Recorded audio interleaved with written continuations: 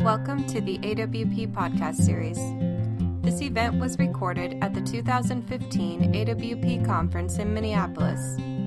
The recording features Joshua Ferris, Lori Herzl, and Dinaw Mengestu. You will now hear Vice President of AWP's Board of Trustees, Oliver De La Paz, provide introductions.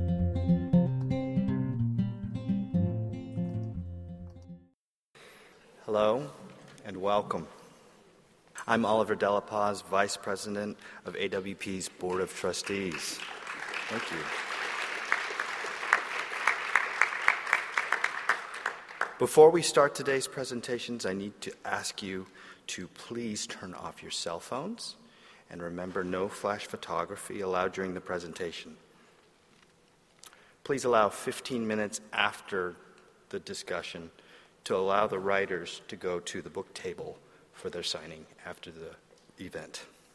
And now, it is my pleasure to introduce the moderator of tonight's featured presentation, Lori Herzl, Senior Book Editor at the Minneapolis Star-Tribune.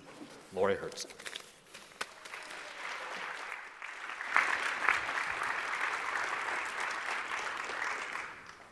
Good evening, and thank you for sticking around. It's been a long 3 days, but a fun 3 days. So thank you all for being here. It might seem that writers Dinaw Mengestu and Joshua Ferris are not terribly similar. One writes about Ethiopians in exile in America, about the African diaspora, about the lasting effects of displacement and war. And one writes about modern upper-class American men in New York City, professionals who seem to have it all but who are facing a profound existential angst. But if you take a closer look, some commonalities emerge. Both writers are exploring the question of where in the world their characters belong, about fitting in and finding some sort of home. Both have been highly honored, often with the same awards. One was a National Book Award finalist. The other was named one of the National Book Foundation's 30 Under 35. One won the Dylan Thomas Award. The other was a finalist in a different year. Both writers were honored by the New Yorker magazine with their 20 Under 40 Award in 2010. And it must be said, both writers have really great hair. Joshua Ferris grew up in Florida and Chicago and now lives in New York. He graduated from the University of Iowa, where he had initially intended to study engineering, and later earned an MFA in writing from UC Irvine. He's the author of 3 novels. His first was Then We Came to the End, a darkly comic novel told in seamless first-person plural about office workers in an advertising agency at the end of the boom. His second novel, The Unnamed, is a strange and haunting book about a successful attorney who is afflicted with a condition that compels him to walk without stopping. And his new novel, To Rise Again at a Decent Hour, is a story of a dentist in an existential crisis whose internet presence is taken over by people who are part of a strange, very old, almost secret culture. Ferris has won the Penn Hemingway Award, a Barnes & Noble Discover Award, and was a National Book Award finalist. His new novel was shortlisted for the Man Booker Prize and won the Dylan Thomas Award. Dinaw Mengestu was born in Ethiopia and came to the United States with his parents at the age of 2. He grew up in Peoria, Illinois, and graduated from Georgetown University in Washington, D.C. He holds an MFA from Columbia University. He's both a journalist and a novelist, and has reported on Joseph Kony in Congo and on the violence in Darfur for Rolling Stone. He's the author of 3 novels, books that shine a light on the lives of Africans who have fled the violence and chaos in their home countries for a new life in America.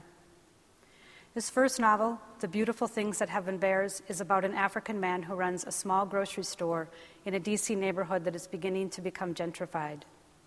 How to Read the Air, his second novel, is about a young man trying to understand and come to terms with his immigrant parents and their violent relationship. His new novel, All Our Names, follows 2 tracks that alternate between revolution in Uganda in the early 1970s and life a few years later in the American Midwest.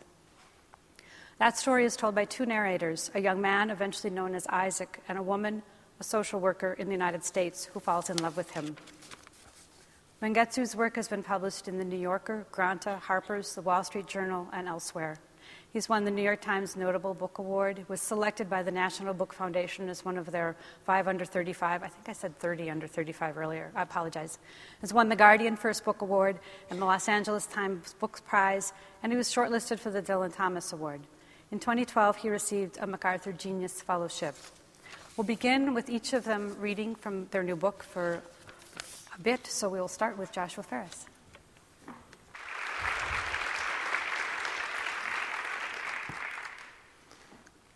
Can you hear me in back? That was a joke. If you look back, you'll see quite a lot of empty chairs. There's a competing poetry reading right now, but I think the thing we're probably really competing with is the bar. So it's nice of you all to be here. I'm really honored to share the stage with Dinaw. And you're probably all talked out and listened out, but you're here, and I'm very grateful. So I'm going to read for about 20 minutes from To Rise Again in a Decent Hour. It's about a dentist. I was talking to a dentist friend recently, and she said that she was going to rename my book to Bill Again at a Decent Rate. Please encourage the person to your right and the person to your left to laugh. That will help me.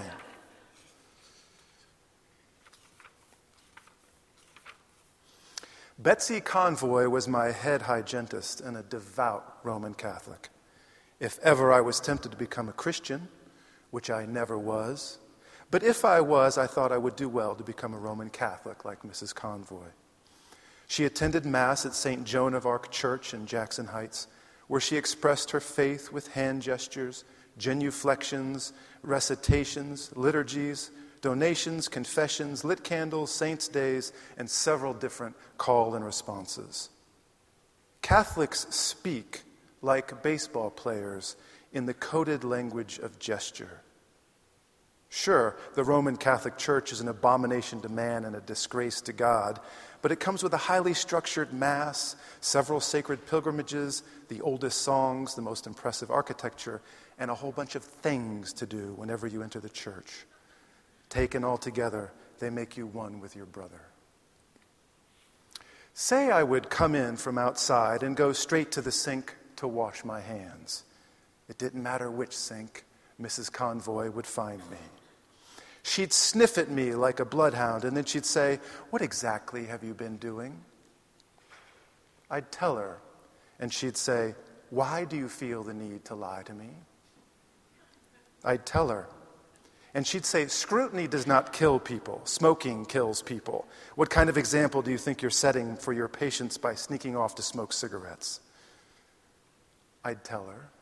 She'd say, "They do not need a reminder of the futility of it all from their dental professional. When did you take up smoking again?" I'd tell her. She'd say, "Oh, for heaven's sakes, then why did you tell everyone you'd quit?" I'd tell her. She'd say, "I do not see how the occasional show of concern is utterly strangulating. I would like to see you live up to your potential, that is all. Don't you wish you had more self-control?" I'd tell her.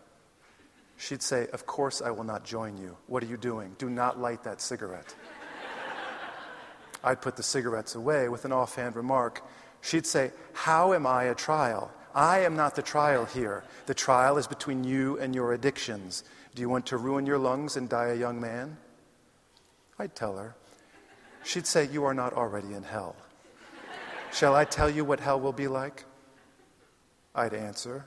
She'd say, "Yes, as a matter of fact, any conversation can turn into a discussion on the salvation of the soul. It's a pity more don't. What are you doing at that window?" I'd tell her. She'd say, "We are on the ground floor. You would hardly manage to sprain an ankle." I'd come out of the bathroom, and she'd be standing right there.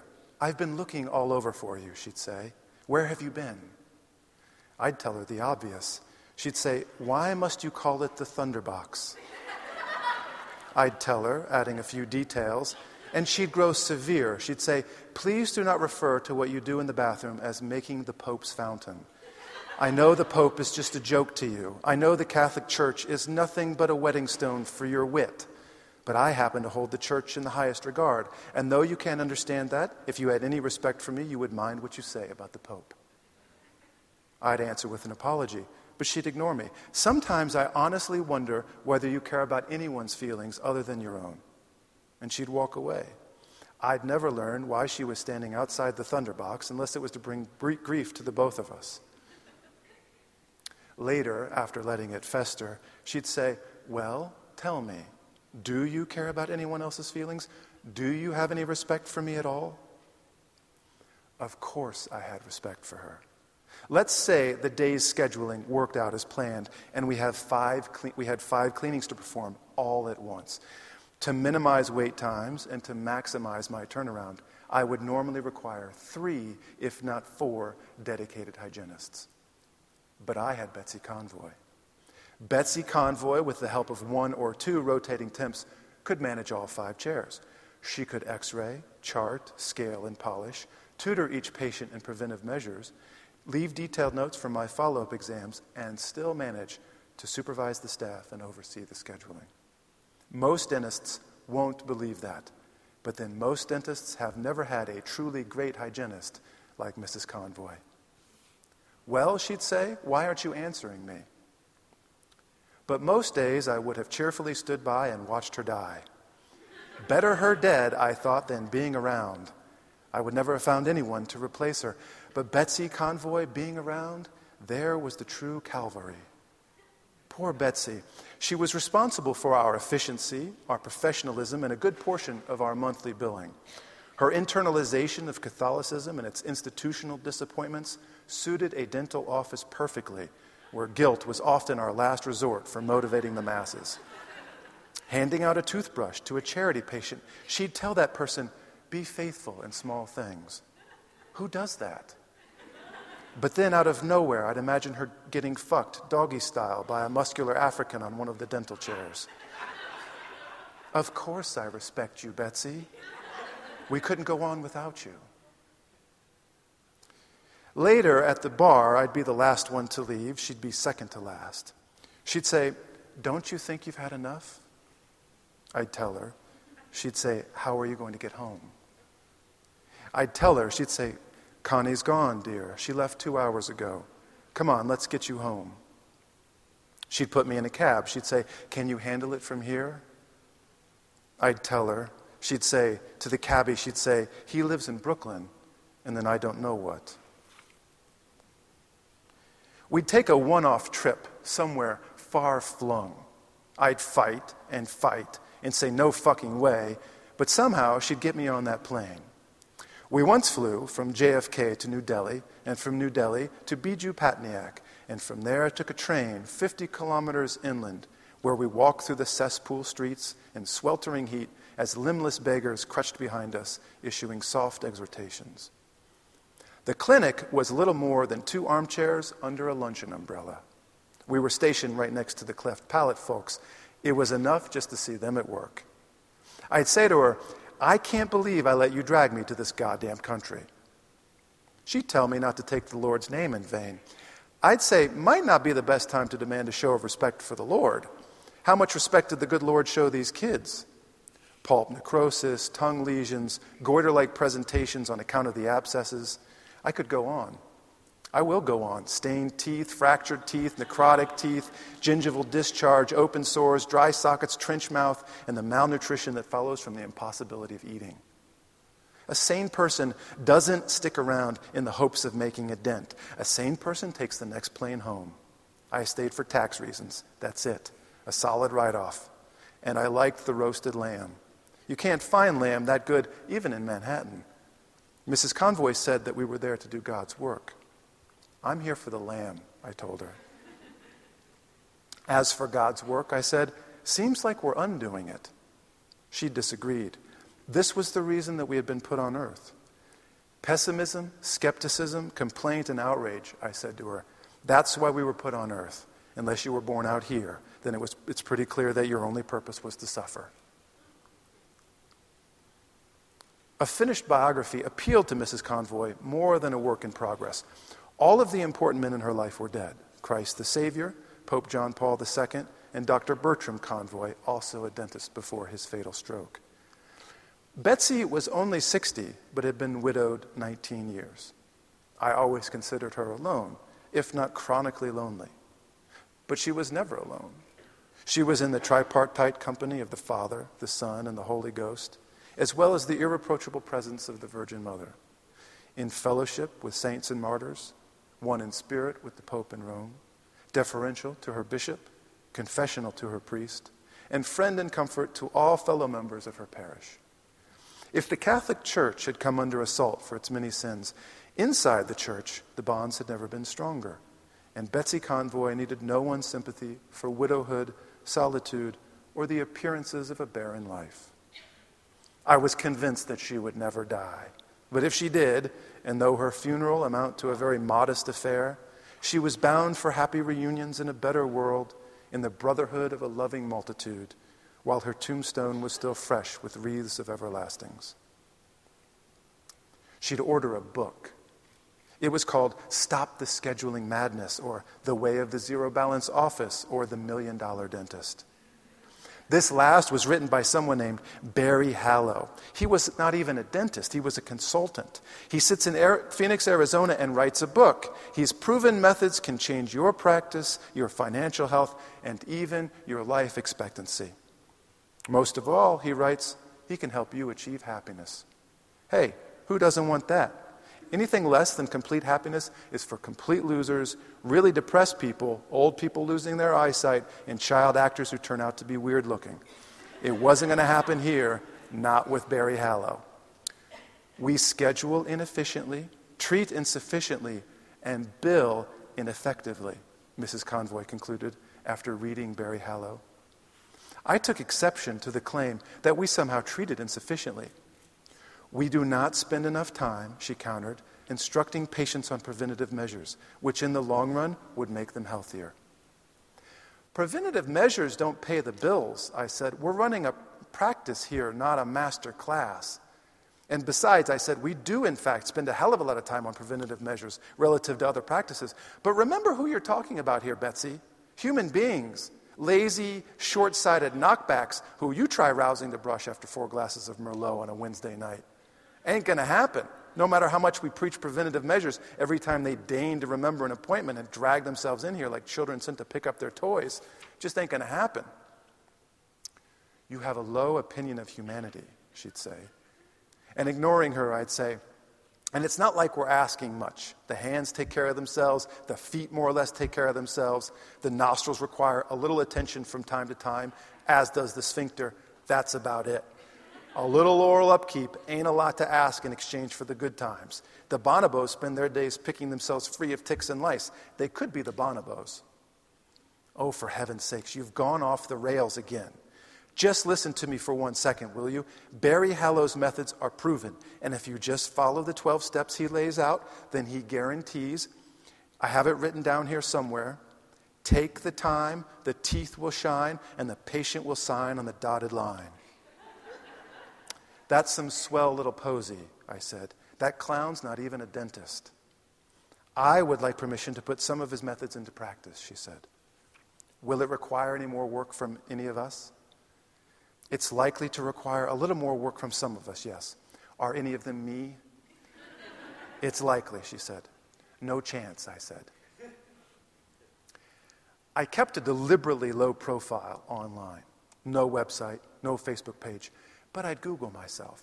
And what came up every time were the same 3 reviews. The one I wrote, the one I nagged Connie into writing, and the one Anonymous wrote. Don't think I didn't know who Anonymous was. I'd given the guy every opportunity to pay me. He was into me for $8,000. I did the work. I made it possible. Listen, I made it possible for this jerk to resume eating. I was owed costs at the very least. So what does he do? He gets on a payment schedule of $20 a month and then promptly broadcasts his resentment that someone demand he act honorably by posting a review calling my work shoddy and overpriced. And on top of that, he says I have cave dwellers. I don't have cave dwellers. I make it a point to inspect my nostrils in the mirror before I go and hover over a patient. It's common courtesy. But now the world thinks that I have cave dwellers. If somebody's doing a little research on the internet for a new dentist, and are they likely to choose the guy who might gouge them for lousy work while showering them with his cave dwellers? No. But there is no countering. no appeal, no entity to whom I can plead my case to have the post removed. So I'd Google myself every month or so, and when the review from Anonymous came up, as it did without fail every time, I'd curse out loud and feel the victim of an injustice, and Mrs. Convoy would say, "Stop Googling yourself." She'd say, "What do you have against other people?" And I'd say, I'd be sitting at the front desk in one of the swivel chairs at the front desk doing paperwork or something, and I'd look up from the paperwork and I'd say, "What do I have against other people? I have nothing against other people." And she'd say, "You alienate yourself from society." And I'd turn physically in the chair to look at her, and I'd say, "Who alienates himself from society?" "You don't have a website," she'd say, "and you refuse to create a Facebook page. You have no online presence." Barry Hallow says, "And for this, I'm being accused of alienating myself from society because I don't have a Facebook page?" All I'm trying to say is, Barry Hallow encourages everyone to have an online presence. An online presence guarantees more business. It's proven. That's all I'm trying to say. "No, that's not all you're trying to say, Betsy," I'd say. "That's not at all you're trying to say. If it was, you wouldn't have accused me of alienating myself from society." "You have misunderstood my intentions," she'd say. "I think you have willfully misunderstood me. I don't have anything against other people, Betsy. Do I understand other people? No.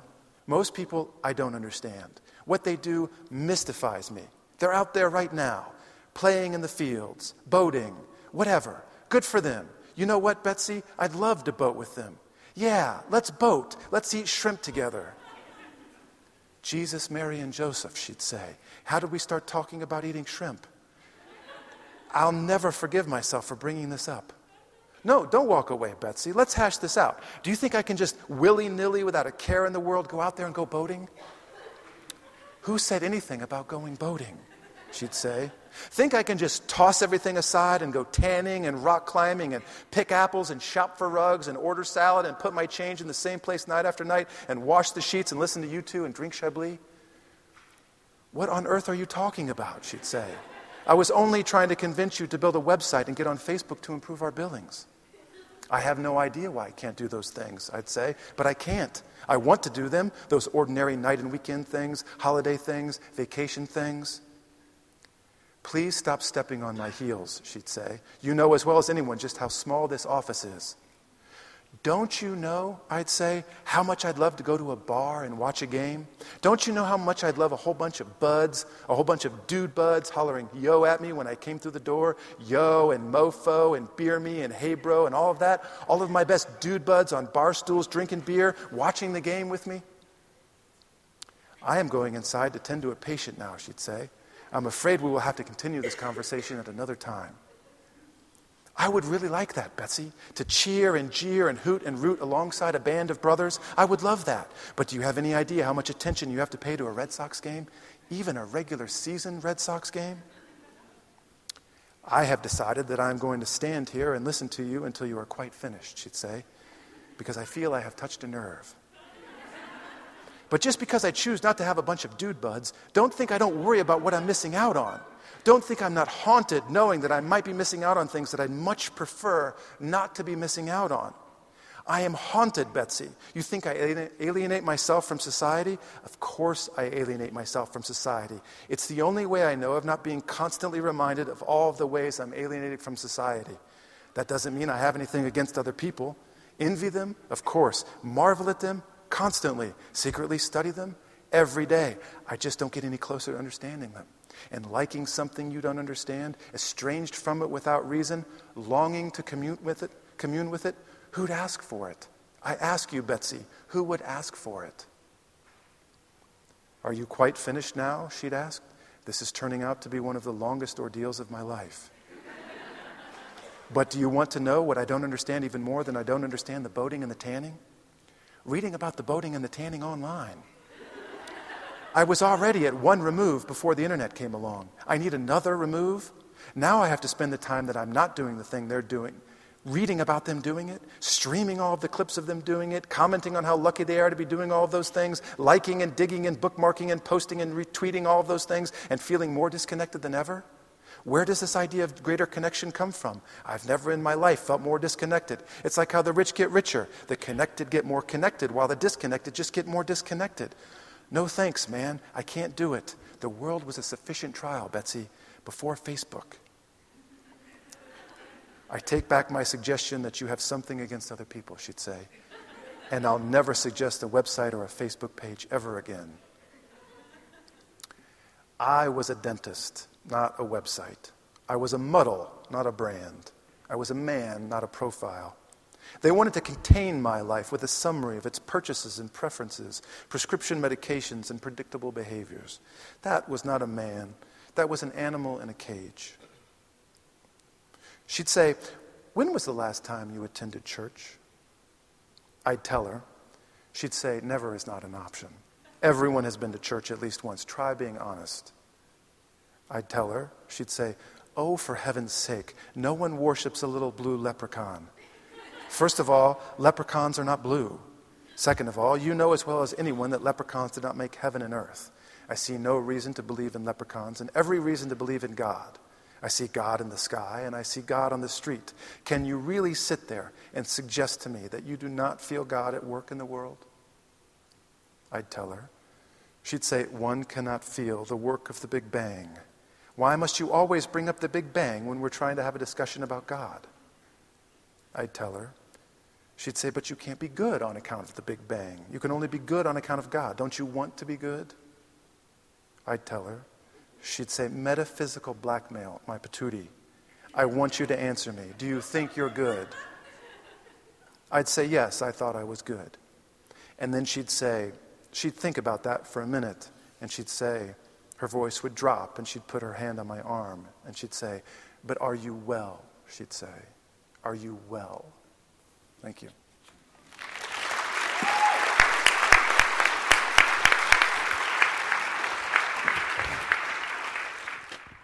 Good evening.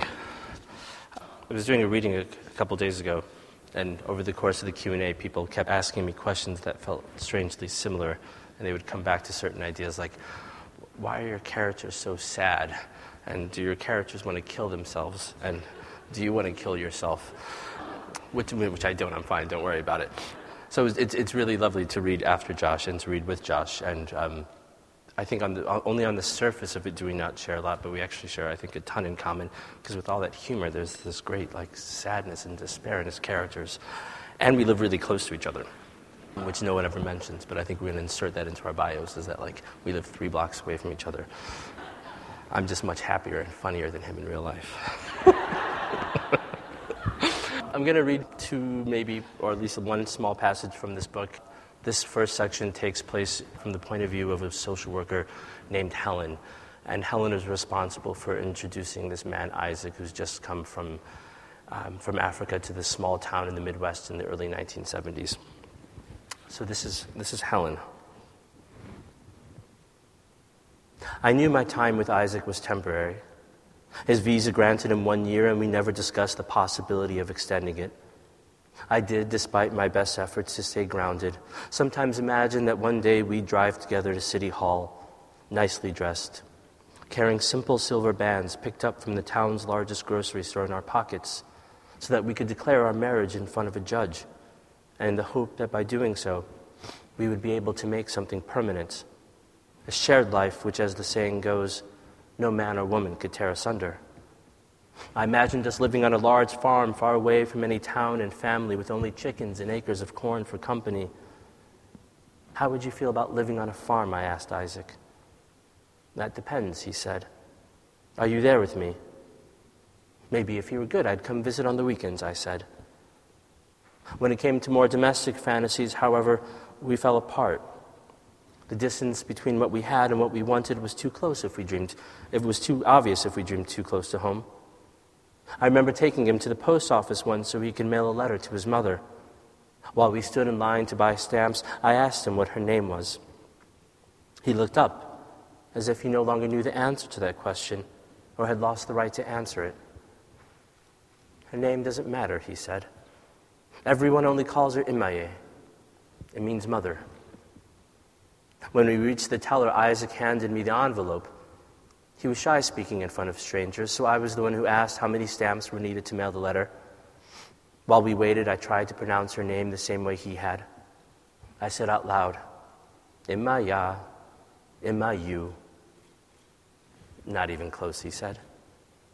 He pronounced it once more so I could hear how far off I was, and finally, after failing 2 more times, I laughed and said, "Forget it. When we meet, I'll just call her mother." Isaac became silent. What I had said bothered him, but I didn't know well enough yet to understand why, but I felt the distance expanding between us. We paid for the stamps and left the post office, and it wasn't until we were alone in the car that he told me what he was thinking. "It doesn't do us any good to talk about things that will never happen," he said. And so I promised myself I would never ask him about his family again. And by and large, I stayed true to that. I thought as well, however, that if we couldn't have a future, I could at least try to make the most out of our present. We were running out of errands and chores to complete, and it was time I told him we moved on to something else. "We're going to have to find something else to do," I said, "except go to the grocery store." "What would you like?" I thought of all the possible options open to us. I thought of what normal couples did. They went to the movies, dinner. They invited friends over on the weekends, and they had beach vacations. I knew we couldn't get away with any of that. So I told Isaac, "I don't know, but I'll come up with something." I decided over breakfast with my mother that certain risks had to be taken if Isaac and I were going to have any sort of life together.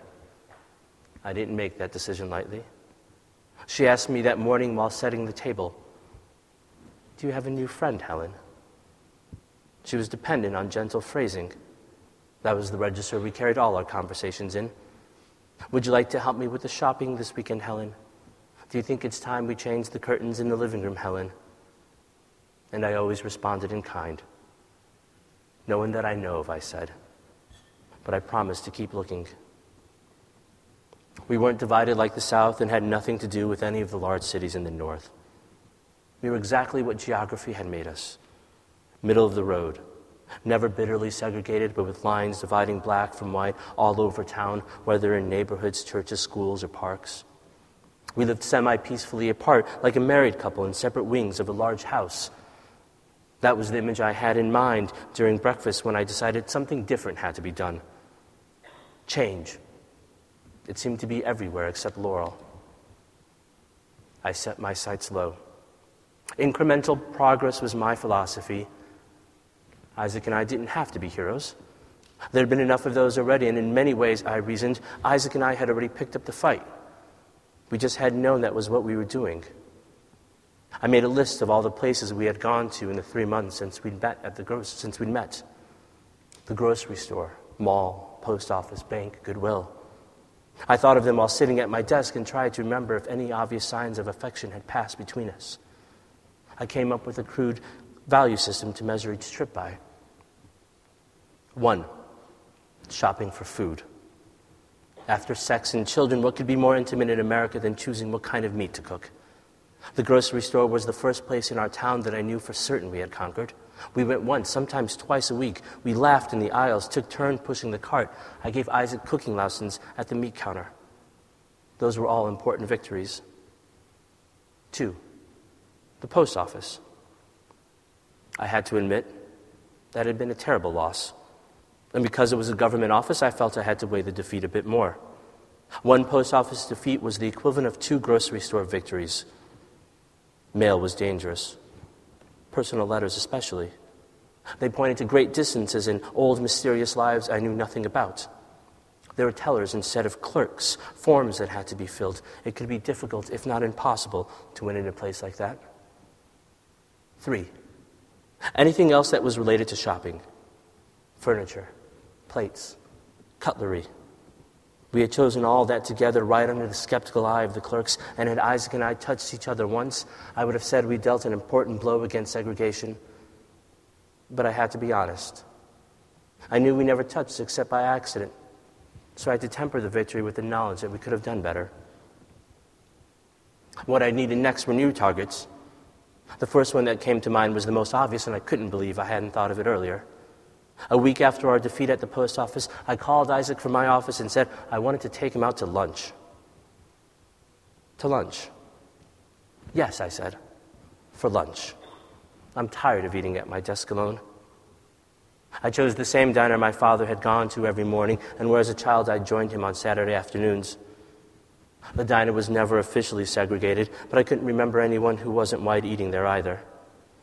In this case, it was etiquette and not a sign that served as the cover for our division. Before I left to pick up Isaac, I wrote down on a piece of paper, in case I forgot it later, "We have every right to be here." We arrived shortly after noon when I knew the restaurant would be crowded. Isaac said he could meet me there, but I insisted on picking him up so everyone could see us walk in together. The lunch counter was already full. Of the half-dozen men sitting there, I knew 3 by name and the others were familiar. Bill, whose chest and forearms were known throughout Laurel for the strong black hair that sprouted from them, was leaning over the counter, smiling half-heartedly at everyone who came and left.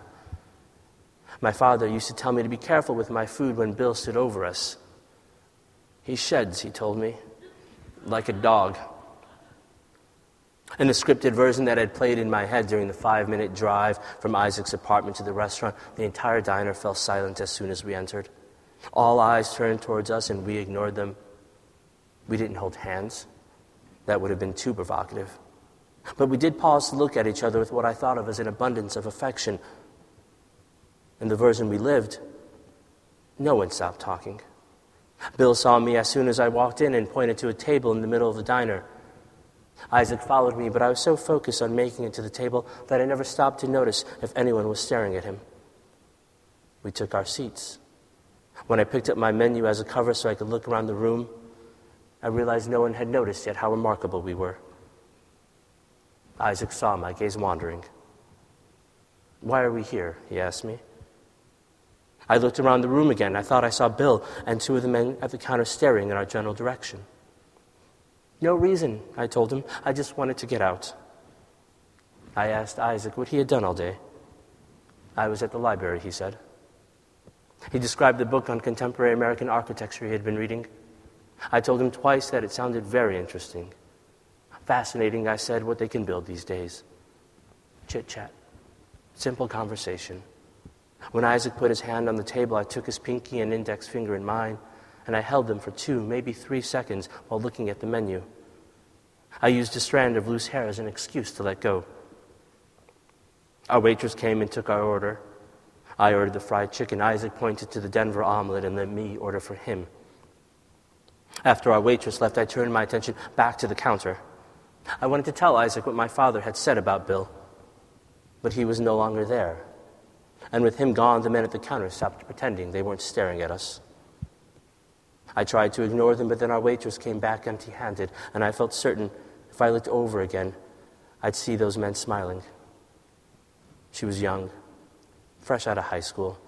Had I been younger, I would have known who she was. She had a kind, round face and wore her dark brown hair in a bun. She leaned over and whispered to us, "Bill wants to know if you would like to take your food with you." She was doing her best to be kind. Isaac understood immediately what was happening and in the same breath knew how to respond. Before I could answer, he told her, "No, we would rather eat here." Polite yet determined.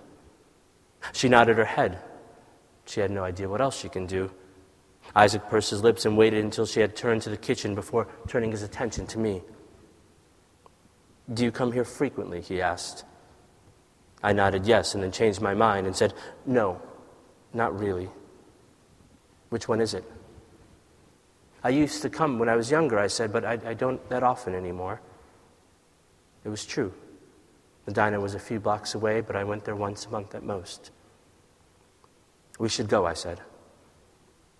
Isaac hadn't stopped staring at me since the waitress left. I was tempted to confess my reasons for bringing him, but I realized it didn't have to. The best intentions didn't change what was obvious. I should have known better. "I'm not going to run," he said. "I'm going to eat my lunch."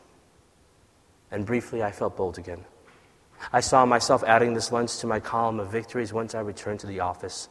If we made it through this, then perhaps there was nothing in the world that we couldn't conquer, from post offices to movie theaters and the all-too-perilous family dinner at home. I was imagining what my mother would say if Isaac were to show up one Sunday evening when his lunch arrived. The same waitress brought it, although this time she didn't look at either of us. Her embarrassment was evident. Isaac's omelet was on a stack of thin paper plates barely large enough to hold the food. A plastic fork and knife had been wrapped in a napkin and placed on top, a strangely delicate touch that she must have been responsible for. He unwrapped the knife and fork and placed the palm-sized napkin on his lap. "Do you mind if I start? I hate my eggs when they're cold," he said. He spoke so calmly I assumed he was joking, and I suppose to some degree he was. I tried to laugh. "Ha ha!" But then he cut his omelet into 7 even pieces before taking the first bite. He chewed slowly. With every bite, I was reminded that we were no longer, if ever, on the same side. He had finished his omelet by the time my order arrived on the standard cream-colored plates used for everyone other than Isaac. The waitress tried to walk away quickly, but I grabbed her by the wrist and told her I wanted to cancel my order. "Tell Bill that I don't want to eat here," I said. The poor child. She was struggling not to cry. We didn't make it any easier on her. "Leave the plate," Isaac said. "We're going to stay and eat it." She hurried back to the kitchen. I stared at the plate of chicken and mashed potatoes and blinked twice, childishly hoping I could make it vanish. "Please," I said, "let's leave now." He shook his head no. "Not until we both finish our lunch," he said. "That's what you wanted, isn't it?" If that was his way of settling the score, then I thought I could play along just as well. For the next 10 minutes, I slowly took my food apart, and with my first half-hearted stab into the chicken, all the momentum was gone. There was nothing we could change. I felt a regression back to my mother's kitchen table where I'd spent nights and afternoons laboring to finish a meal my father had never shown up for and that my mother had refused. I had always known there was something cruel in her insistence that I eat every bite on my plate while my father's food grew cold next to me. She needed a victim besides herself, and when I finally looked up at Isaac after a few minutes and saw him smiling at me, I knew there was something slightly cruel lurking in his gaze. I was too busy, though, creating a new story to linger on that thought. And in this story, Isaac and I were still heroes. The fact that we chose to sit there and linger when every part of me wanted to run was proof of the sacrifices we were willing to make. When we left the restaurant and were back in the car, he said to me, "Now you know. This is how they break you, slowly, in pieces." And actually, I'm going to stop there, because I think we could...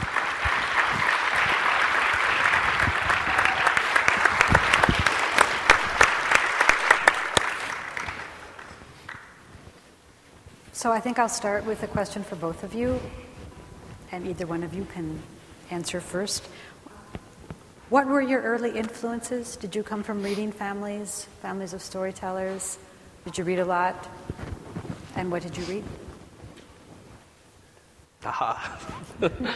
Yeah, my family definitely read. But I'd say maybe the bigger influence wasn't what was read or not read, but there's this sort of normal trope that writers have, not really a trope, that's not fair, but that we sort of write because we hear a lot of stories, stories are passed down. And I felt like I started writing because I was very aware of an absence of stories in our life. There was a great big hole in our family narrative about what happened after we left Ethiopia and came to America, and the sort of divide in those experiences of like growing up in America in a radically different way from the experiences my parents had, and not ever having narratives that reflected that, knowing that there weren't stories that kind of like gave semblance to your experience in a narrative form, that stories that you could look to that echoed your life in ways that you needed to see those stories echoed, and stories that kind of helped you understand who your parents were and what happened to them and who you were and who you were becoming. So writing was one way of filling that. And then of course, we all sort of read a lot, I hope. I mean, my parents couldn't shut up about it. I was like, enough already with this story. You've told it so many times. My parents read a lot to me when, like, bedtime stories, and that's probably where my love of stories come from, I guess. I mean, they read a lot. And I remember going to the same books over and over and requesting the same books over and over again. But, now that I watch my kid, like, make up stories and just sort of spin little tales in these actually magnificent epics.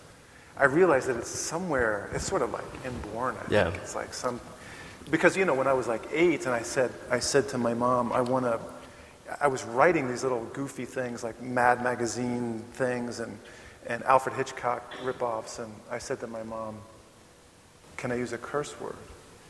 And my mom, who is not the most sophisticated literary woman in the world, said, if it's in the service of the story. Like, more or less, that's what she said. And I was so floored by this, and I used the curse word. But she's like extremely encouraging. But then, I also remember a time we lived in Key West, and at that time there were still spindle racks of Hemingway novels in the drugstores. And I was like 12 or 13. I said, would I like these? And she said, no, they're terribly boring.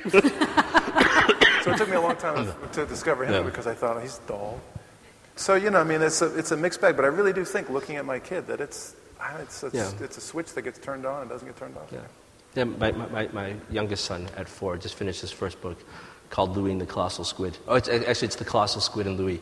And we admired the fact that the Colossal Squid was more important than him. Yeah. He's like, that's a great sense of narrative trajectory, right? Like, the squid is why you're going to read the book, right? You don't need to read the book about the little kid, but you need to read it about the squid. But maybe, I was wondering, I know I had a point where, narrative became vital to me, right? So it wasn't just only to try to fill in the gaps in my family's life, but at some point, stories became, reading became the most, vital thing that I had in my life. It became more important than having any relationship with people. And so, when I got to college, I had, my roommate was like, dude, what did you bring? And I was like, I brought a bunch of used, dirty paperbacks. And he wasn't really happy about that. And he's like, you were supposed to bring a TV. And I was like, I know, but I don't have money for a TV. But I got all these paperbacks. And so he went and bought a TV. And then I spent the next 3 years kind of using books as almost kind of a defense mechanism, because I didn't feel always settled with the people around me, but I didn't have to feel, you could walk into a room and if you didn't know anybody or in the room with you, I always had a book that I could then just pull out in a slightly pretentious way, sit down, and that was a sort of armor that you had. Yeah, well, and now, of course, the shore is up against barbarism, right? Books in general. But when you're younger, you use them to define yourself. Totally, yeah. And to sort of differentiate yourself from the barbarians in high school who are reading. So I'd like to just follow up a little bit with you. You were 2 when your family moved to the United States, and you have said in other interviews that you grew up fully American, but your home life was the life of an immigrant family. And I wonder if you could just talk a little bit about what that was like and how that then has translated to your writing. Yeah. Well, I'd say the life of the immigrant is the life of the American. And oftentimes we sort of try to exclude those two things as being that's the sort of immigrant experience and that's the American experience. And we're just waiting for our immigrants to become American. And that's a sort of false dichotomy, And as a child, you sort of grow up thinking that way, that you're somehow supposed to be nervous about what happens when you cross the threshold of your house and your parents have food that smells strange.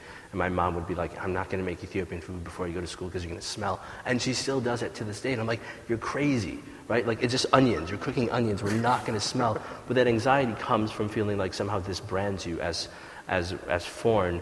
And in fact, I think writing becomes a way of arguing that immigrant experience isn't sort of a separate identity from American. It actually is the sort of American identity, and that if anything, you're complicating that sense that somehow you should be worried about those things not fitting into sort of a cultural performance that is oftentimes really poorly defined and limiting. And so you want to write stories that say, look, here's a guy who also has a name that sounds slightly strange and foreign, and you don't have to be scared. You're going to be totally okay. You can read that story, and you will still feel like you know that person. It's not a distinct American narrative. It's not a sort of immigrant narrative about America. It's an American narrative that happens to involve other people different from you. So do you think readers in general, would think of foreign as scary or off-putting or?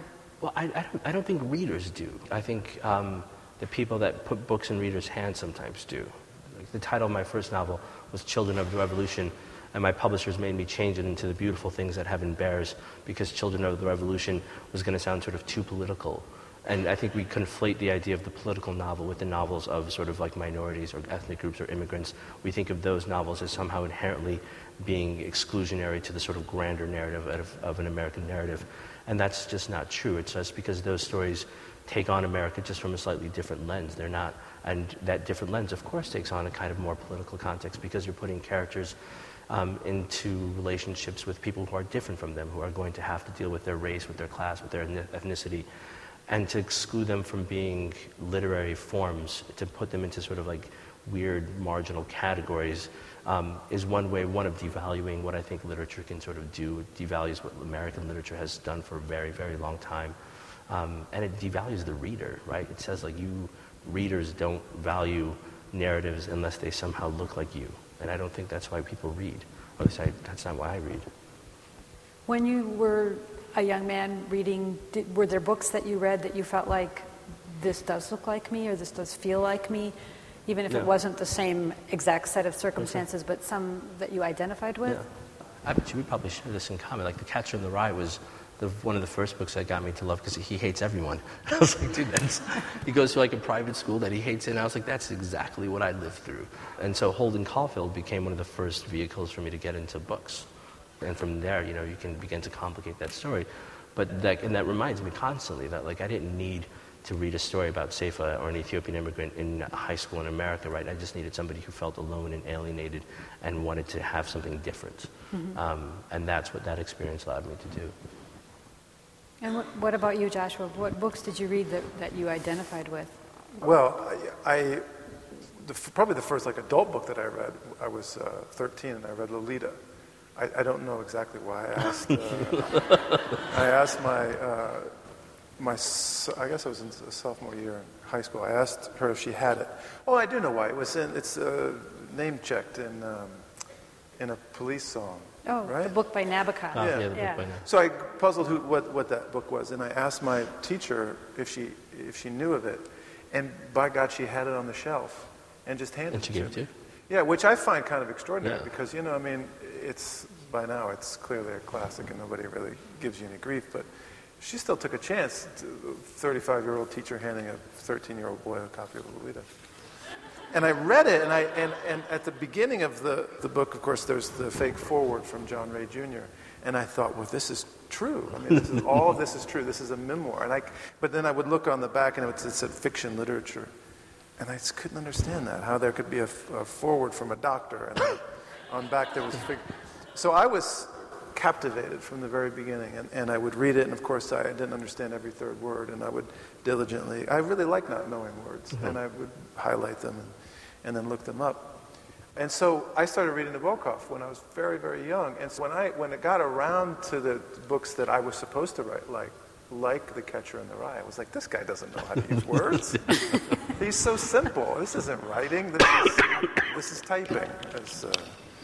So, it was a circuitous route to come at some of the stuff that I now love a great deal, because when you read a maximalist and a stylist as awesome as Nabokov, it kind of, makes everybody else seem sort of silly. Until I matured and just sort of realized that there's more to it. And then, I incorporated a lot of things that I think that I dismissed as like Hemingway was in fact boring to me for a while. You want to talk more about that? So I think both of you do write about people, men primarily, who are trying to figure out where they belong in life, trying to find their tribe. And I'm wondering why this is interesting to you, why this is something that fascinates you both. I think that the question of belonging fascinates me. To what extent the individual must remain an individual and can yet still allow being subsumed into a larger group. I think that fascinates me, in part because I believe that the only way that you kind of navigate the world is by having strong opinions, firm beliefs, principles, ethics, a system of ethics. And yet at the same time, all of it would be bunk, all of it would be worthless were it not for the other. And in particular, groups, families, for some people, religion, sports, communal activities that make you understand what it is that kind of your larger purposes. I mean, I'm not just here to have firm opinions. I'm here to sort of help and give safe passage to the people that I love. And they form a community for me. And yet at the same time, they do things that are so ridiculous. And we do things on behalf of the group that are so compromising that I have to then, I buck against it a little bit. And so that push and pull, the negotiation that one rides between the self and the community, it's just endlessly fascinating to me. But your characters seem to have so much difficulty finding this community. And I'm wondering why that is. I mean, do you think that is part of modern life, that we're so fragmented that this community has become impossible to find? Well, I would get lofty, and I would say that ultimately, the ultimate community, I think, is with God. It is a kind of heaven, right? It's a utopia. And I think that some of the problems that I've noticed in my life, like with the men in my life in particular, the difficult men in my family, they cannot compromise enough. They don't feel as if the communities that they might be a part of are perfect enough. They have these grudges. It reminds me, I guess, of something that was said once about Gandhi. Gandhi loved humanity, but didn't care too much for human beings. And this seems to be a real vein of rebellion in the men in my family.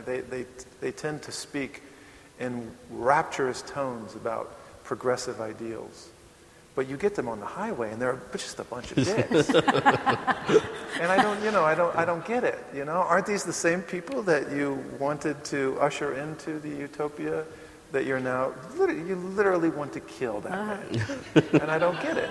So I see this, and I see that there are larger issues, not just that, but certainly that. But there are larger issues when it comes to trying to allow for compromises to belong, and yet still feel as if you are expressing yourself, despite how difficult that stuff may be.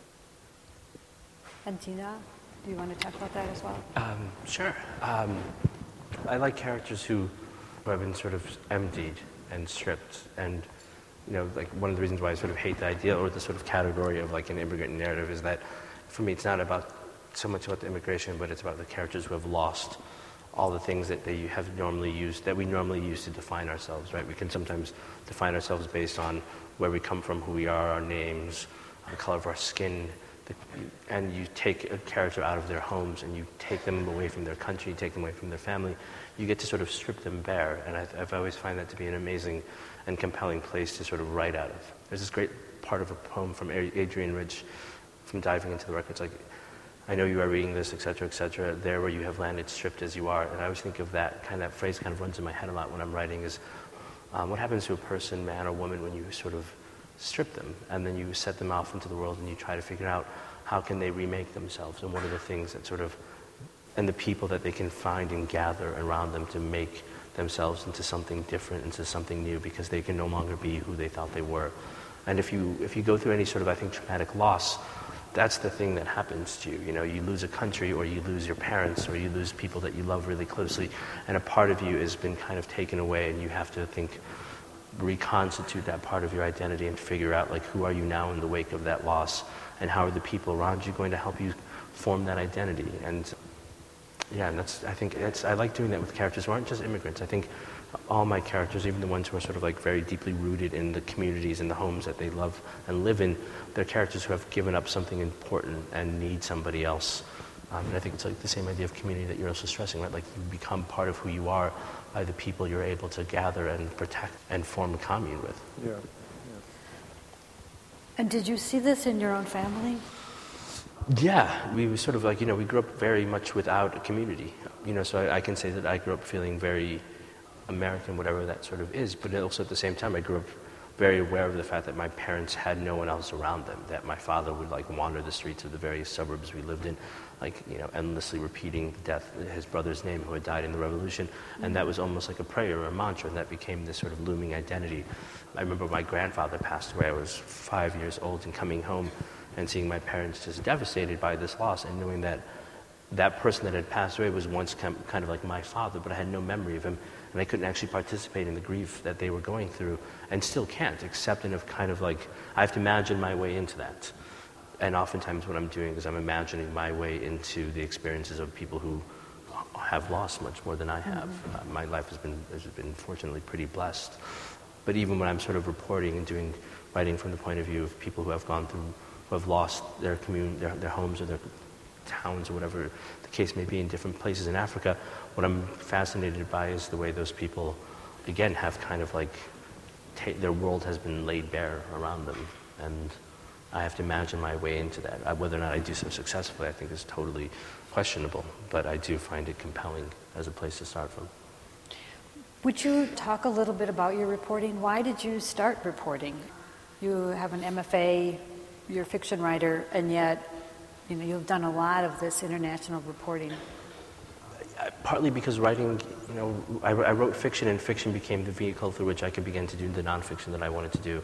It's like you spend a lot of time creating and inventing characters, and then I realized that people would allow me to actually experience the stories that I was trying to imagine, and wanting to feel like here's another way of engaging the world around you, that here's another way of like looking at the world and saying, well, I have a small set of tools which are just sort of language and words, and feeling what frustrates me the most about our conversations around politics is the sort of mediocrity with which we use language to describe places, right? The use of very poor terms like hell, or the sort of like tragedy, or the awfulness of certain places. That's just poor imagination. And part of what you do as a novelist is you imagine, I think hopefully you try to imagine on a slightly deeper level. And so wanting to do nonfiction was exactly kind of that, was wanting to say, well, like, if you call a place hell, you've stopped thinking about it. It's not actually a real place anymore. You can't actually imagine or empathize with hell. It's a total and it's an absolute, but you can imagine a place if you let readers see it as something complex and rich and beautiful. So are you continuing to do journalism as well as write fiction? It's been a while, but yeah, I'm doing a story soon, in the next month or so. Okay. I wondered if we could also talk a little bit about voice and point of view. Joshua, your first book was first person plural, which was just seamless and fascinating to read. And now in your most recent book, as you were reading, you have your dialogue. You don't give all the dialogue. You just, I said, and you just let it be implied or understood. Half of your book is written in a woman's voice, through a woman's point of view.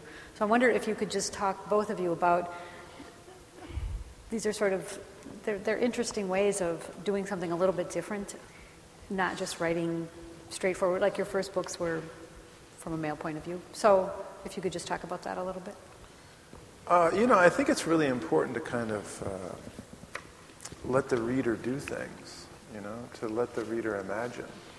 It's then that it becomes the most cooperative and engaged reading experience, I think. And so in my first book, I had to figure out how to make the we work, because it couldn't be like, then we went to the John, because that would be weird.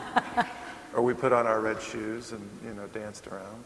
So I couldn't violate it that much, but I could do things that were like the way it begins, we were fractious and overpaid. And at that point, you got to the reader actually has to say, okay, I have to engage here. It's vague and maybe even for a while too nebulous, but eventually it starts to come and you start to form this idea of who consists of the group. And so I was really asking for a lot of work from the reader. And in this case, I'm understanding that the reader is really quick and does a lot of imagination. Brings a lot of imagination to bear to the page. And I'm always trying to make fiction basically as efficient as it can be, so that hanging around are not all these long, dull... His answers to those questions, when I wrote them out, were dull. Mm-hmm. When I excised them, the conversation came to life. So I think form and point of view, I'm always futzing with them in order basically to make my exchange with the reader far more active and engaged and interesting one. I would agree with not because I've never written in the we, but the we creates this sort of, in the first book especially, this sort of great engagement with the reader, where you do feel like you're asked to buy in or not buy in, and the buying in is such a better proposition that you do it. But it's also for me, it's a lot of times it's form, thinking about what the structure of the novel is going to be, and that structure helps me sort of figure out also the possible range of voices. So having half the narrative told from the point of view of a woman, wasn't only just because like I liked her voice and her voice felt really natural and organic, and as soon as she presented herself, I felt compelled by her, but it was also reminding me of the fact that like, you know, I like narratives that sort of do structural things that shows how different parts of a story are in conversation with each other, so past and present. We can sort of write a linear narrative, or I'd like to write narratives where you kind of like take time apart in a different way, and having two different voices in this novel, you know, it created a narrative suspension, I hope, because oftentimes my stories don't have that much tension. And so this was a chance to sort of actually do that, right? To actually have different voices interrupting each other, and yet still participating in the same, in the construction of the same narrative, right? They're both painting a picture, but just from different sides. And so at one point you begin with the narrative, and here's this guy drawing the story for you, and then here's Helen drawing the same story for you, and slowly, bit by bit, they're filling in this portrait of a couple, of a war, of a conflict, of love, and they do so together, but with very different needs, and figuring out what the needs of each of those characters were, I think is hopefully part of the joy for the reader too, right? Like you want the reader to feel like the narratives are giving them different experiences that they need, right? Like one voice is a little bit lighter and darker than the other one, and they begin to dialogue with each other, and the reader hopefully is like, oh yeah, Helen would sort of know that because Isaac in the earlier chapters had said that, and you can see that conversation. Because to some degree it's the same conversation you want the reader to be having with the book themselves, right? You want them to sort of be interrogating it as they're going along. But it's even, I mean, you have Isaac telling the story from Uganda, and then from Laurel, he's a secondary character. Yeah. And so you're seeing him through someone else's eyes. And I'm wondering, was that a hard shift for you to do, to get out of his brain and then show him, because he seems a little different. Yeah. You know? Well, because also it's like I couldn't understand him until I understood him through Helen. So she became part of the ways in which I understood what happened to him in Uganda because he was able to tell that story. But what happened at the end of that experience wasn't realized until I could put him into the U.S. and have this other woman tell me what happened to him now. Like, what kind of man has he become after having experienced all the things that he tells us about himself? And so to some degree, he's not able to narrate that sort of post-traumatic experience. She becomes the vehicle to narrate that trauma for him. Like, by watching him through her, you get to understand the ways in which he sort of has been shunted off as a result of that, and what it takes for him and for the two of them together to make something better than the lives that they've had before. So it just amazes me that you're still here. It's like, what time is it, and how tired are you people? You're all still here. If we had like a little mini bar cart running through the aisles, I think.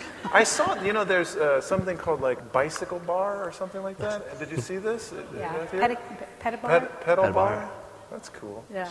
Oh, no, you don't want to be driving behind one.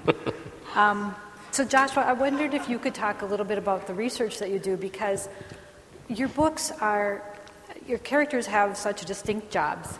And when I read the first one, Joshua must have some advertising experience. And then I read the second one, I thought, he's also a lawyer. And then, I read the third one, and it's like, God, he's a dentist too. Because it's more than just the details of the job, it's how they think about the job and quirky little things that only a dentist would know about dentistry. And you're not an old man. You can't have spent like years doing this research, but it's so thorough. And I guess I'm wondering like how you do it, but also why do you do it? Why are they so grounded in these jobs? I do it by cheating a lot. I mean, I buy some books, and you dip into the books, and there's the vocabulary word, and you're like, wow, that's a cool word. That's a cool tool that somebody's got to use. And then I remember it, and I'm riding along, and I think, I need to convince the reader here that he's a dentist. And so I go back into the book, and I pull it out, and I'm like, there's the vocabulary word. And then at that point, you're like, wow, he's a dentist. So it's not that hard, but I also had to think pretty hard about what it really meant at the end of the day to be peering into somebody's mouth. And it really does mean peering into somebody's mouth, and that somebody really thinks that at best you're a colossal pain in the ass. You're not there to help them. You don't have any wisdom. You're a kind of obligation, a weird obligation to the animal, and then you're dispatched and you can go about your life.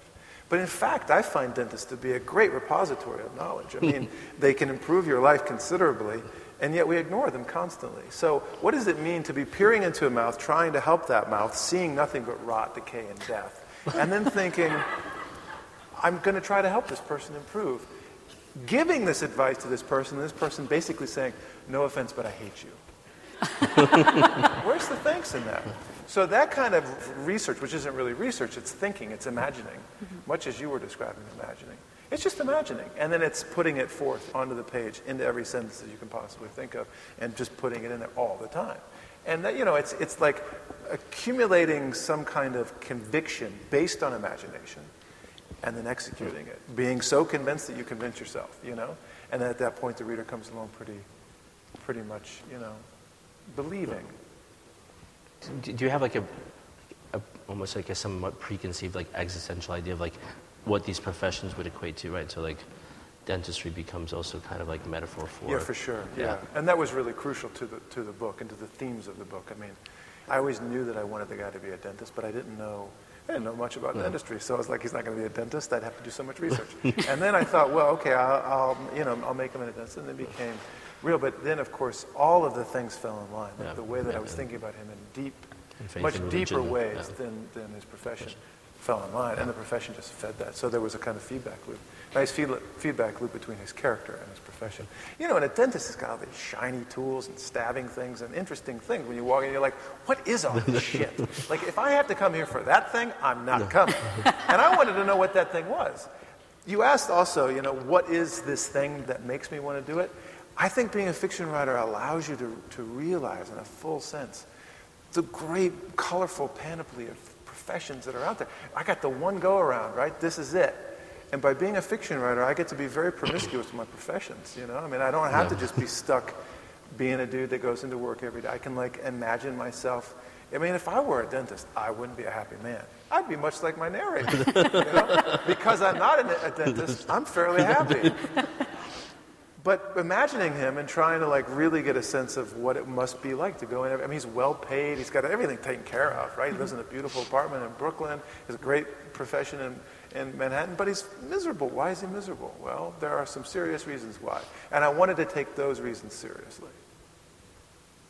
This is a tricky question for AWP, but both of you have MFAs, and I'm wondering your thoughts on that. I mean, can we ask how many people here have an MFA or are getting one, and then base our answer on your response? How many people want to feel good about your MFA? There's no voting.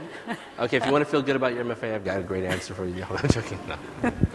But I am curious. A young man came up to me yesterday in the book fair and wanted to know how he was about ready to graduate with a bachelor's degree in literature or something, and he wanted to know how he could get involved in, he wasn't sure, writing, reading, books. He just knew he loved words, and I didn't know if, should I say go get an MFA? What would you guys tell him? I think they're awesome. I do. I think they're awesome. I mean, I know I get the criticism, I get the reasons that, you might fear them, you might loathe them. But look, they're awesome. That you're given time and money to write. Who does that? When did that happen? You're given the opportunity to have a tutor who really gives you a tutelage over the course of a couple of years. Now, I will tell you, I will say again what I've said many times when asked this question. It only takes about 10 or 20 weeks to learn what they have to teach you. If you're still struggling after a couple of years to figure out what old boy was trying to say, you're doing something wrong, and maybe it's time to go into dental practice.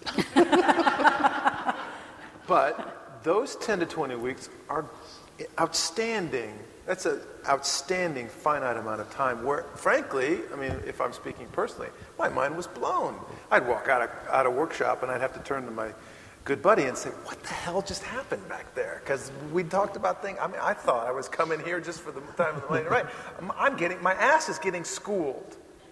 And I learned things. And I thought I still think that is a fantastic thing to have done. And so I'm a big advocate for them. We could create the 20-week MFA program. Yeah, the 20-week. It's like the Atkins diet, but like... Yeah, right, the Atkins diet, the Dinaw and Josh method. It does only, it's a finite number of things that people, it's a craft issue. And then from that point forward, it's all up to you. Yeah. It's all up to you. Yeah, no, I'm grateful for I teach in an MFA program.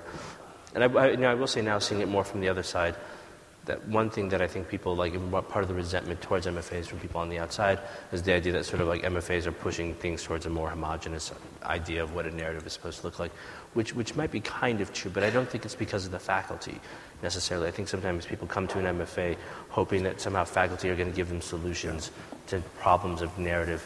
And if I had the solution, that would be so boring. Right? That would be the most boring thing I could possibly do for somebody's writing, is tell you how to fix it, because that kills the opportunity for you to create something new, right? Like the stories that you're writing, what makes them interesting are the ways in which you take people and you get them to do things that I could not have done and that no one else except you could have done. So if writing is an art, and I do think it is an art, the craft is important, but the craft is only like the base tool that lets you create something new. It's not to tell you how to fix a story. Fixing a story is your job. It's your art, right? I think the art gets lost sometimes. This criticism of homogeneity is important, and it's important to sort of figure out what's behind it. And I think one of the things that goes on is when you give your work to other people in the room, and there's 11 other people and a teacher, suddenly you become palpably aware that you are trying to please people. And the problem then is you go away and you try to do this thing that you've charged yourself with doing. And you confuse what you should be doing, which is to answer to yourself, with answering to strangers. And that is very dangerous. And I think that's why I would call the third year after the MFA the cooling off period, where you must forget about everyone in the room, everyone you've ever known, and go back to the solitary task of doing things that may offend, that may surprise, that may be odd, that may not fit in with anything else, that you must run the risk of being disliked. And that is an extremely hard thing for a lot of people to do, especially when they're like 24. Well, a slightly related question, and don't worry about offending me, book review editor. Do you read your reviews, and do you pay attention to them? Do they matter? I don't read any reviews. Any reviews? I don't read any reviews. Damn, really? Yeah. I don't read any reviews because I have control over one thing, that is equanimity. And when I read my reviews, my equanimity goes away. Yeah. And I've already written the book. I can't convince you to like it. So if you pan me, all I've done is given you like 2 hours of my time because I'm angry at you for 2 hours. That just seems stupid. So I just did a cost-benefit analysis, and I was like, oh, if I stop reading these reviews, I'll never waste any more time on reviews. Yeah, I'll do that. Yeah. And I haven't read them since. I aspire to that, but like I have like the desire of making an enemy list. So I read my reviews so I can construct my list of people to take down someday in my future. In my future role as like master of the universe, where I'm like, you are dismissed. You go into that corner and you stay there until I let you come out. Until you write a good review. Well, that's the thing is like I feel like I read them to be punished, because I'm not looking. A good review never makes me feel that anything. No, it just gets you back to zero. It gets a bad review. It doesn't. No, it does. It hurts sometimes. Yeah. But two, it just frustrates, and partly because I know I'm the one who's subjected myself to that. Because you're right, the book is done. It's out. It's entirely out of your hands. I wouldn't have let it out of my hands if I didn't think that I had put all my heart and energy into it, and that there wasn't a single word or sentence or period that I would have.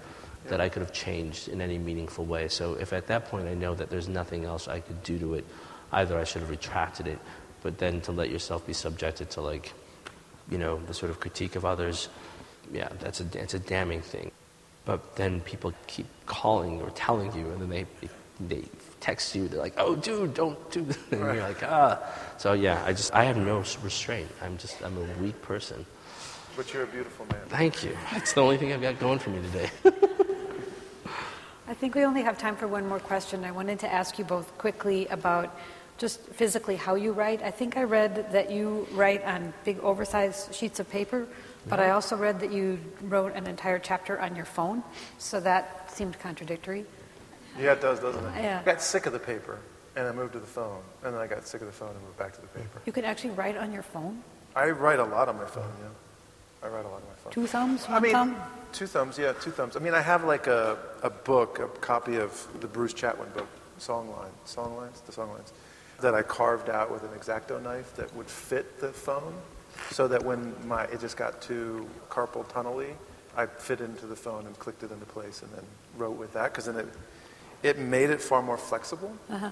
It's like this little Etsy thing, that you can like actually use with your phone. So that just made it easier. But I also found myself like hanging out at the post office or the whatever, being like, I'd like to write right now, but I'm at the post office. So I took out my phone, and that's when it.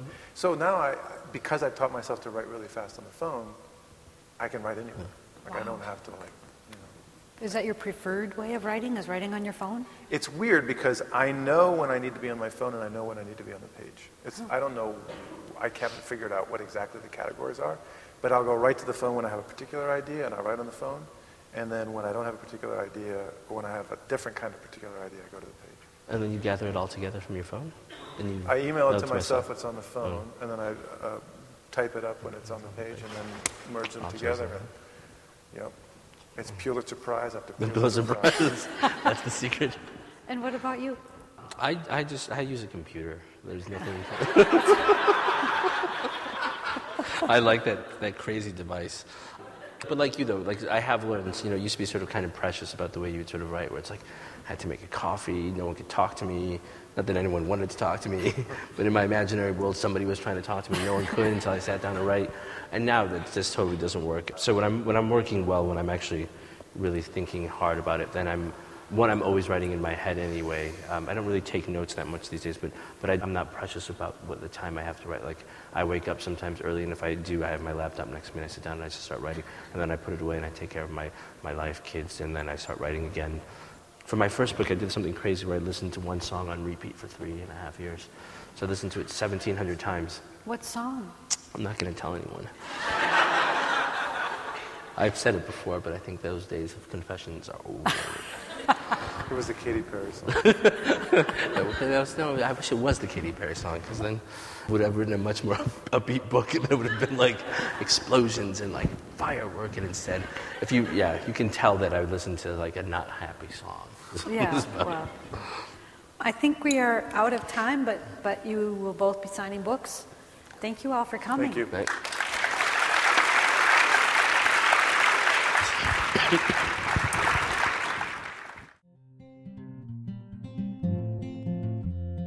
Thank you for tuning in to the AWP podcast series. For other podcasts, please visit our website at www.awpwriter.org.